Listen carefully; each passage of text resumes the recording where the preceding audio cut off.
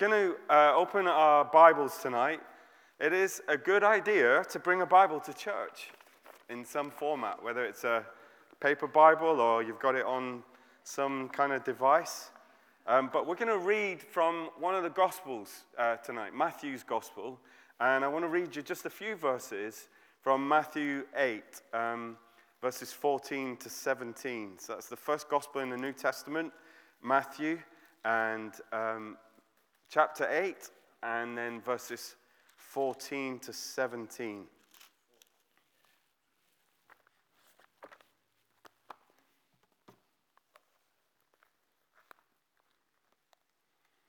Okay. When Jesus came into Peter's house, he saw Peter's mother-in-law lying in bed with a fever. He touched her hand, and the fever left her, and she got up, and she began to wait on him. And when evening came, many who were demon-possessed were brought to him, and he drove out the spirits with a word, and he healed all the sick. And this was to fulfill what was spoken through the prophet Isaiah. He took up our infirmities, and he carried our diseases. It's a short passage, so I'm going to read it to you again. I just want to make sure that we kind of really listen to it and imbibe it. So when Jesus came into Peter's house, he saw Peter's mother-in-law lying in bed with a fever. He touched her hand, and the fever left her, and she got up and began to wait on him. And when evening came, many who were demon-possessed were brought to him, and he drove out the spirits with a word, and he healed all the sick. And this was to fulfill what was spoken through the prophet Isaiah. He took up our infirmities, and he carried our diseases.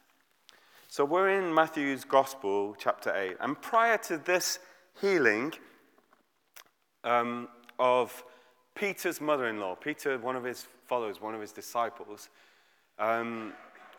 prior to this healing, Matthew tells of Jesus encountering a leper in some of the previous stories, a Gentile centurion, and now a woman, Peter's mother-in-law. So a complete outsider, Jesus encounters a leper and heals him, a Gentile and a woman.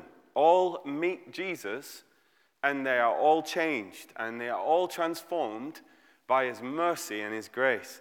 Back in the day, in Jesus' day, the temple courts in Jerusalem reflected a hierarchy of approach to God and access to the Holy of Holies. There were levels of access and privilege.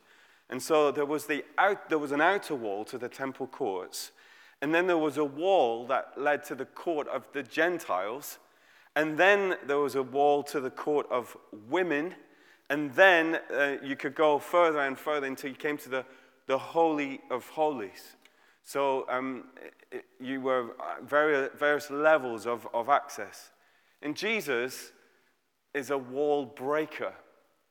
He broke through the outer wall as he healed the leper, as he healed somebody that would have been completely outside of the temple, completely outside of access. And then he broke the wall for the Gentiles, and then the wall for women, as he heals Peter's mother-in-law.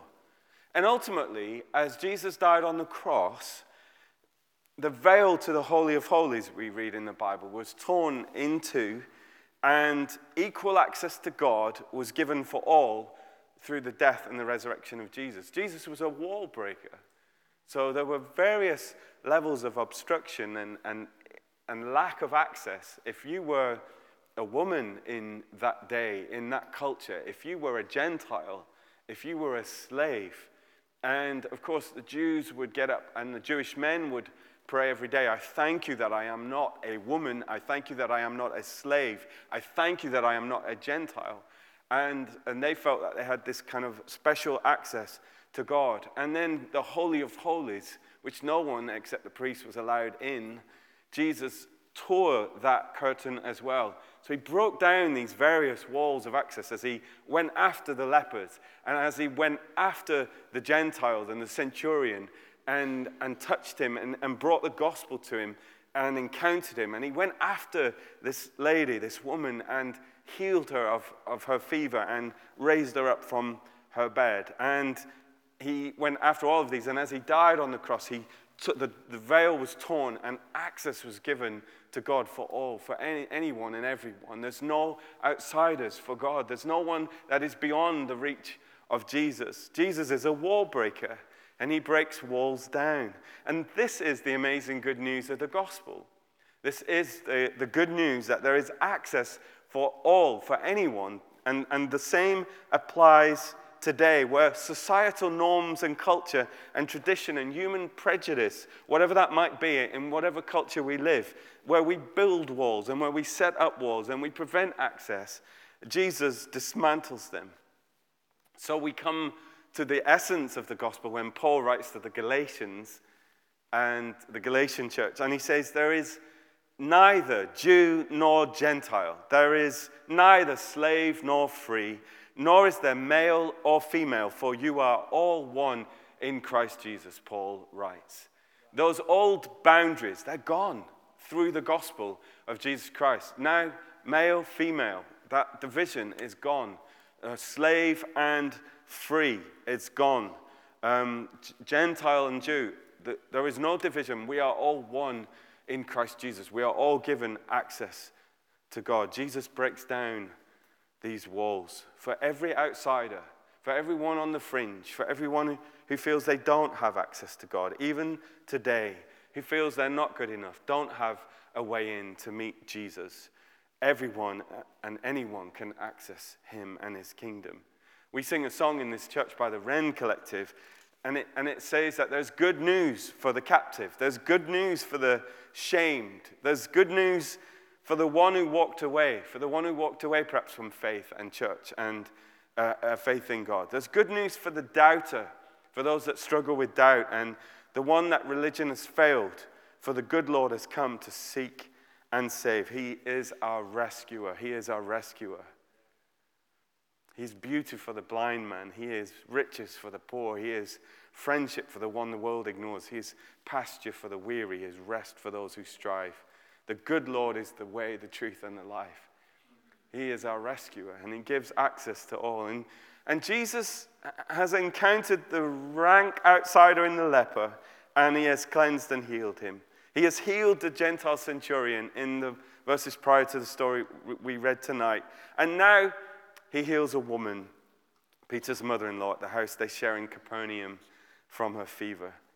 Frederick Dale Bruner says in his commentary, he says, Jesus is more eager to help than we realize. And he's particularly eager to help outsiders. That he will move beyond all religious, all racial, and all sexual walls and help those who are perceived as unclean, unworthy, or unequal. Peter's mother-in-law, we read in our story tonight, was lying in bed with a fever. You know what it's like when you have a fever? You probably had one.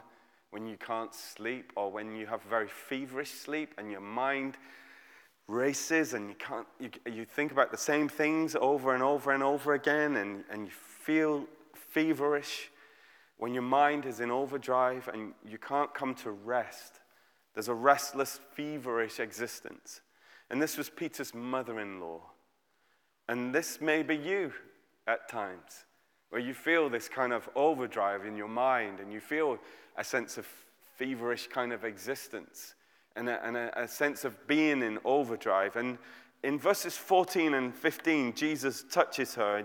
When Jesus came into the house, into Peter's house, which was in Capernaum, which was Jesus' hometown, he saw Peter's mother-in-law lying in bed with a fever, and he touched her hand, and the fever left her, and she got up and began to wait on him.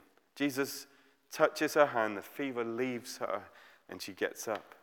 Jesus' healing kindness, uncaused by our good works, penetrates so deeply that it causes the good works of Jesus-centered discipleship, diaconia of service, If you notice the order here, Jesus touches this lady. He heals her. It was not her service that released grace. It was not her service or her acts or her religious activities that released the grace and the mercy and the touch of God. It was the other way around. It was the grace of God and it's the touch of Jesus that released her service. She got up and she began to serve after Jesus touched her, after Jesus healed her. And the order is important. It's the order of the gospel. It's the way of salvation that Jesus saves us, Jesus touches us, Jesus encounters us, and he shows us his unmerited favor, his grace and his mercy, and his amazing grace. And then we respond in service. We respond and we work out our salvation. We respond to the love and the grace and the mercy of God. We don't earn our salvation. We don't earn our healing, but we respond to it in gratitude and we work out what God works in. Jesus touched and healed this woman who was feverish and incapacitated. And as a result, she immediately got up and she began to serve. And the other thing to notice here is that Jesus' touch in this story, in his healing, his intervention, it was not requested. There was no request for him to do this. When Jesus came into Peter's house, he saw Peter's mother-in-law lying in bed with a fever. He touched her hand and the fever left her. And she got up and began to wait on him. It's not a response in this instance. Jesus' touch, Jesus' mercy, Jesus' healing. It's not a response to religious activity. It's not a response even to prayer. It's not a response to faith. It's not a response to anything. Jesus saw. He saw someone in need. He reached out. He touched and he healed. And it's not requested. It's not a response to belief or faith. She is not asked if she believes. She is not asked if she has enough faith for Jesus to touch her. Jesus just shows unsolicited mercy in healing this lady. He heals her because he's gracious and kind, and he heals her because of his mercy. And I think we probably underestimate the times that God has shown us mercy and kindness without us asking or realizing. I don't think we always know when God intervenes in our lives, when God stops something happening, when God is on the move, when God moves in our lives, when God shows us and pours out his mercy and grace unsolicited upon us. We cannot know how many times this has happened in our lives, but we may believe that it happens more than we think. Again, Frederick Dale Bruner said, "The mercy of God often works without being asked. We must not load the scales of faith with too much freight, as though God will not work unless we or someone else believes or prays enough. We mustn't weigh the scales too much, that if we pray enough and if we have faith enough, then God might just work. We mustn't load the scales too heavily with too much freight, as though God will not work unless we or someone else believes or prays enough, unless we kind of pull the lever of heaven and get God to move and to touch and to heal, unless we get Jesus active. To think this way ruins free mercy. To think this way ruins free mercy. You know the quote of Shakespeare, the quality of mercy is not strained. It droppeth as the gentle rain from heaven upon the place beneath. It is twice blessed. It blesseth him that gives and him that takes, from the Merchant of Venice. Mercy is like a gentle rain. We sing it in one of our songs. Mercy is falling, is falling, is falling. Mercy, it falls like a sweet spring rain. Mercy is falling all over me. Mercy is not strained. It is not demanded. It is not earned. God's mercy is abundant. And while we were still sinners, the Bible tells us, while we were still sinners, while we were enemies of God, disinterested in him, turned away from him, rebellious against him, while we were still sinners, while we were not even looking for it, while we were estranged from God, while we were ignorant of our own sin, Christ died for us. And that is the mercy of God. While all those things were in place, we did not reach out to him. We did not ask him for his mercy. But while we were in that state, Christ died for us, for the ungodly, for those that had no interest in him. We're not reaching out for him. We're not praying. We're not exercising faith.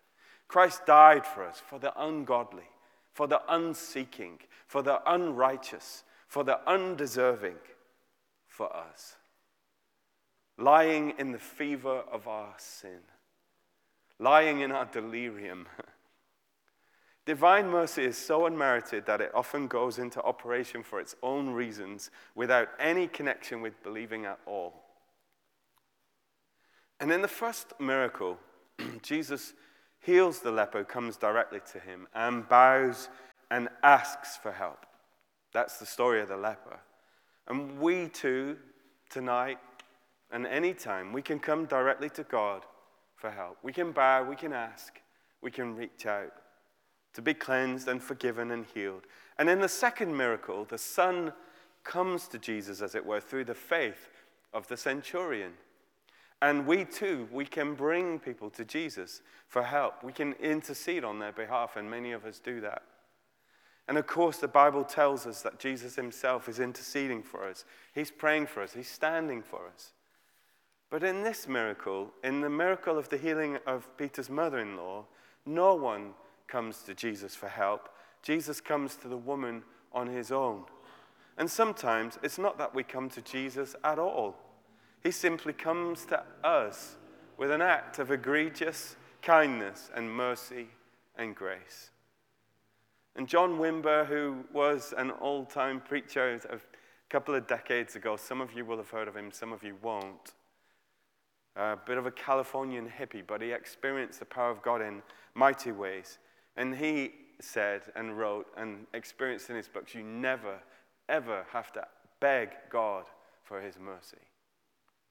And he had a vision of a great honeycomb over this meeting place and honey dropping down like from a comb on those beneath. And he felt God saying to him, because he'd been pleading God to move and to reach out and to touch people's lives. And he'd been pleading. And God said, you never, ever need to beg me for my mercy. And we can rest in the sovereignty and the goodness of God. Martin Luther, the great reformer, once put it this way: God brings in his kingdom while we drink our little jug of Wittenberg beer. We drink our beer and God brings in his kingdom. That's what the Germans did back then. That's what Luther did with his students. But in essence, he's saying, it's not all about us. God brings in his kingdom. Even as we sit, even as we relax, even as we eat and drink, God brings in his kingdom. God is at work. And no one, of course, poured himself more into preaching and prayer or hard work than Luther did. But he also rested in the sovereign mercy of God. And it doesn't all depend on you.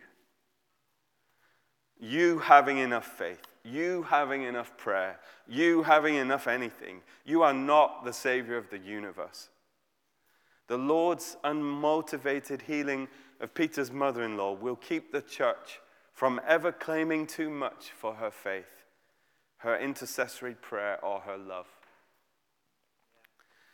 There's an ancient prayer, Kyrie eleison. Kyrie eleison. It's Greek and it means Lord, have mercy. Lord, have mercy. It's a prayer that's been prayed down the ages. And it's an ancient prayer. Kyrie eleison. Lord, have mercy. Christ, have mercy. It's a good prayer. It's a good place to start. And sometimes, I dare to say, God will surprise us with his loving and merciful intervention. And sometimes we won't even know it's happened. And in verses 16 to 17, as we read on, when evening came, many who were demon-possessed were brought to him, and he drove out the spirits with a word, and he healed all the sick.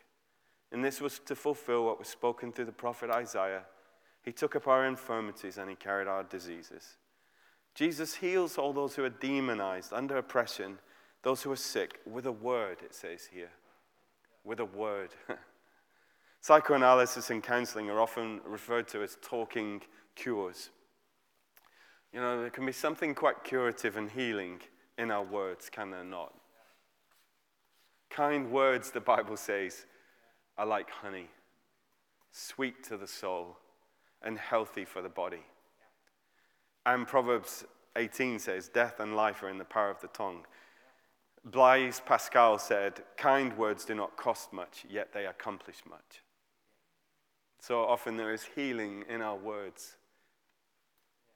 And we can speak kind words sometimes that touch people to the depths of their soul. And we can be touched in the same way. And if there is something curative and healing in a compassionate human word, which I believe there is, we can imagine the healing power of Jesus' divine word when Jesus speaks a word into someone's life. Psalm 107 highlights various people in trouble and distress who cry out to God for help. Lord, help, they cried in their trouble, and he saved them from their distress. He sent out his word, and he healed them. He sent his word, and he healed them. I think the word of the Lord brings us health and healing and good mental balance and peace and rest and support. I think we would alleviate the need for a lot of counseling or deliverance ministry if we filled our life and our minds and our hearts with God's word, his truth and his life. Later in this year, we're going to do a 40-day campaign. We're going to be talking about the Bible. We're going to be talking about how to read it, why we want to read it, why it changes our lives, why it is so transformative. We're going to spend 42 days all reading it together, reading the same things, doing daily devotionals, talking about it on Sundays, meeting in our small groups. Because I believe the word of the Lord brings healing. And the word of the Lord transforms us. And the word of the Lord inside of us is truly transformative and health-bringing.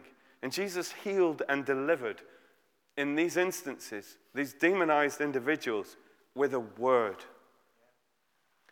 And Matthew says this was to fulfill what was spoken through the prophet Isaiah.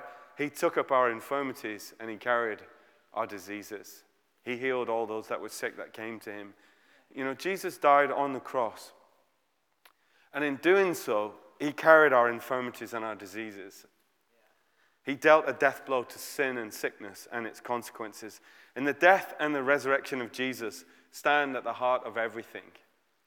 And when Jesus healed, he did so because he was to absorb in his own person the sin that was bound up with suffering. His healings were done in anticipation of Calvary. D.A. Carson writes, healing is one of those benefits that has been secured by the cross. It occasionally is applied now, and it is promised for the new heaven and the new earth. Sickness will plague us until the consummation of the kingdom, when there will be no more death, and there will be no more mourning, and there will be no more crying or pain.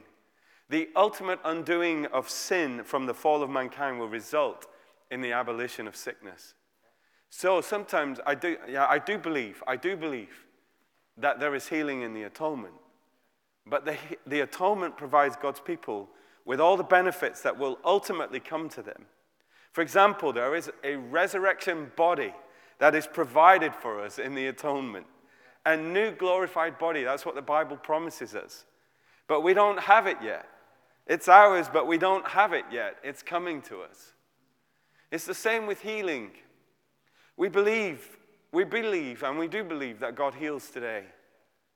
And at the same time, we know that not everyone is healed all the time. The same Paul, who on occasion performs healing miracles, mentions on another occasion that he had to leave Trophimus behind ill on one of their missionary journeys, or that Timothy should take a little wine for his frequent stomach problems and infirmities. Paul himself is believed to have struggled with difficulties with his eyes and had eye problems. I think we can draw down some of the benefits of the atonement of Jesus' death on the cross here and now. The forgiveness of our sins. The healing of our bodies, yes.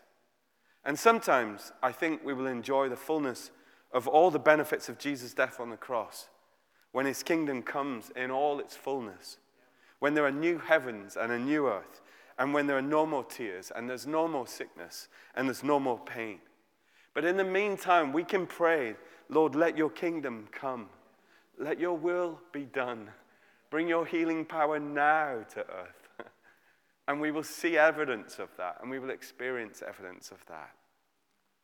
But Jesus did die for our sin and sickness. He did carry our sorrow and our infirmities, as Matthew reminds us here in this passage. And he is, and these were words that Paul used at the start of the service, he is a mighty and a merciful God. He is both those things. Holy, holy, holy, Lord God Almighty. Early in the morning our song shall rise to thee. Holy, holy, holy, merciful and mighty. God in three persons, blessed Trinity. Jesus is still a breaker of walls. He's still a giver of access to the outsider and the disenfranchised and the one that is overlooked or excluded. He still reaches out with his merciful touch. And he saves and he heals us from our fevered existence and lives. And then he calls us to serve him, to give our lives to him. Yes, we should believe and have faith. We should approach him. We should seek and we should knock and we should ask. But we should not load the scales too heavily or create onerous formulas of faith that release the blessing and mercy of God only if we pull the right levers or pray the right prayers. We should also expect, at times in our lives, the serendipitous, kind, and merciful intervention of a God who, while we were still rebellious sinners, died for us. His mercy is not strained. We do not need to beg for it. It droppeth as the gentle rain on every one of us. So tonight, I want to pray for you, and I want you to reach out to God. And I don't think you have to overly strain yourself. You can metaphorically have your glass of Wittenberg beer tonight.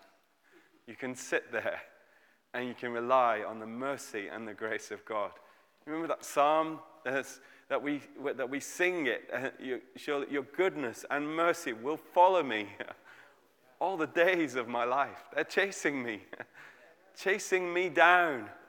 The mercy and the goodness of God. I wonder where you're feeling feverish tonight. I wonder where your mind is in overdrive and you're trying to work things out and you can't. I wonder where you feel ill or sick or feverish. I wonder where you could use and receive the mercy and the touch of Jesus. So my simple prayer will be in a few moments, without hype, that the mercy of God will come and fall on you. I will pray, Kyrie eleison. This ancient prayer, Lord, have mercy. Lord, have mercy. Would you like to close your eyes and pray with me?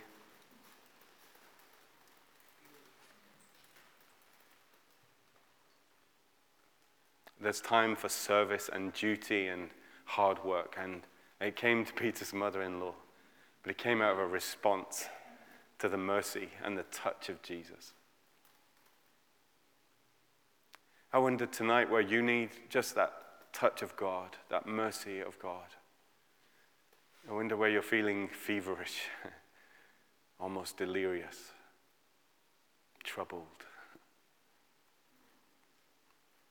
Physically, perhaps suffering from ailments tonight or something that's troubling you. Mentally, emotionally, physically, spiritually. I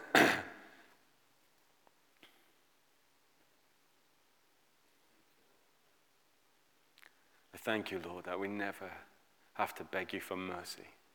I thank you, Lord, that we never have to stack the scales of heaven and pray enough prayers and fulfill enough duties for you to move. I thank you, God, that many times in our lives you work without us even knowing it. You pour out your mercy from heaven. You did it while we were still sinners. You died for us. And you said to your Father, Lord, have mercy on them. And so I pray tonight, Lord, Kyrie eleison. Lord, have mercy. Touch us, we pray. Touch our fevered brow. Touch our mind, where it feels like it's in overdrive. Touch our physical bodies, Lord, where we are sick. I pray now, Lord, that you will have mercy and fall upon us. And we do believe that you died for our sins and for our infirmities and our sickness. We want to see more of that being downloaded from heaven in our lifetime, God. And we pray tonight that you would touch us. Reach out and touch us, Jesus. Where we sit, walk among us. Reach out and touch us now, Lord. For the heart that is troubled and struggling with forgiveness, Lord, reach out and touch that woman, that man. For the heart that feels dark and depressive tonight, I pray, reach out and touch them, Lord, with your mercy. Pour out your heavenly mercy upon them.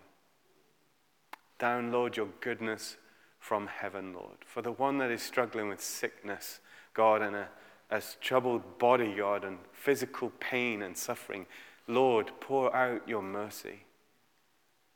Have mercy, Lord.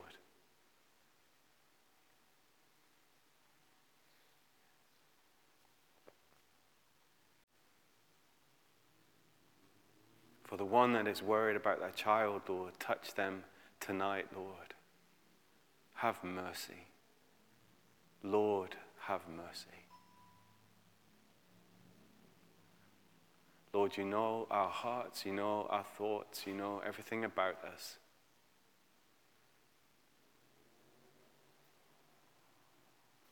And now perhaps you would say with me, Lord, have mercy. Let's say it out loud together. Lord, have mercy. Lord, have mercy. Lord, have mercy. We pray this, Lord, in the name of Jesus. We thank you, God. And I pray, Lord, that you will surprise us with your goodness. Pour out such goodness and blessing from heaven that we will not have room to contain it. We thank you that you are good and gracious and compassionate, God. We thank you that you break down every wall and that we have full access tonight in Jesus' name. Amen.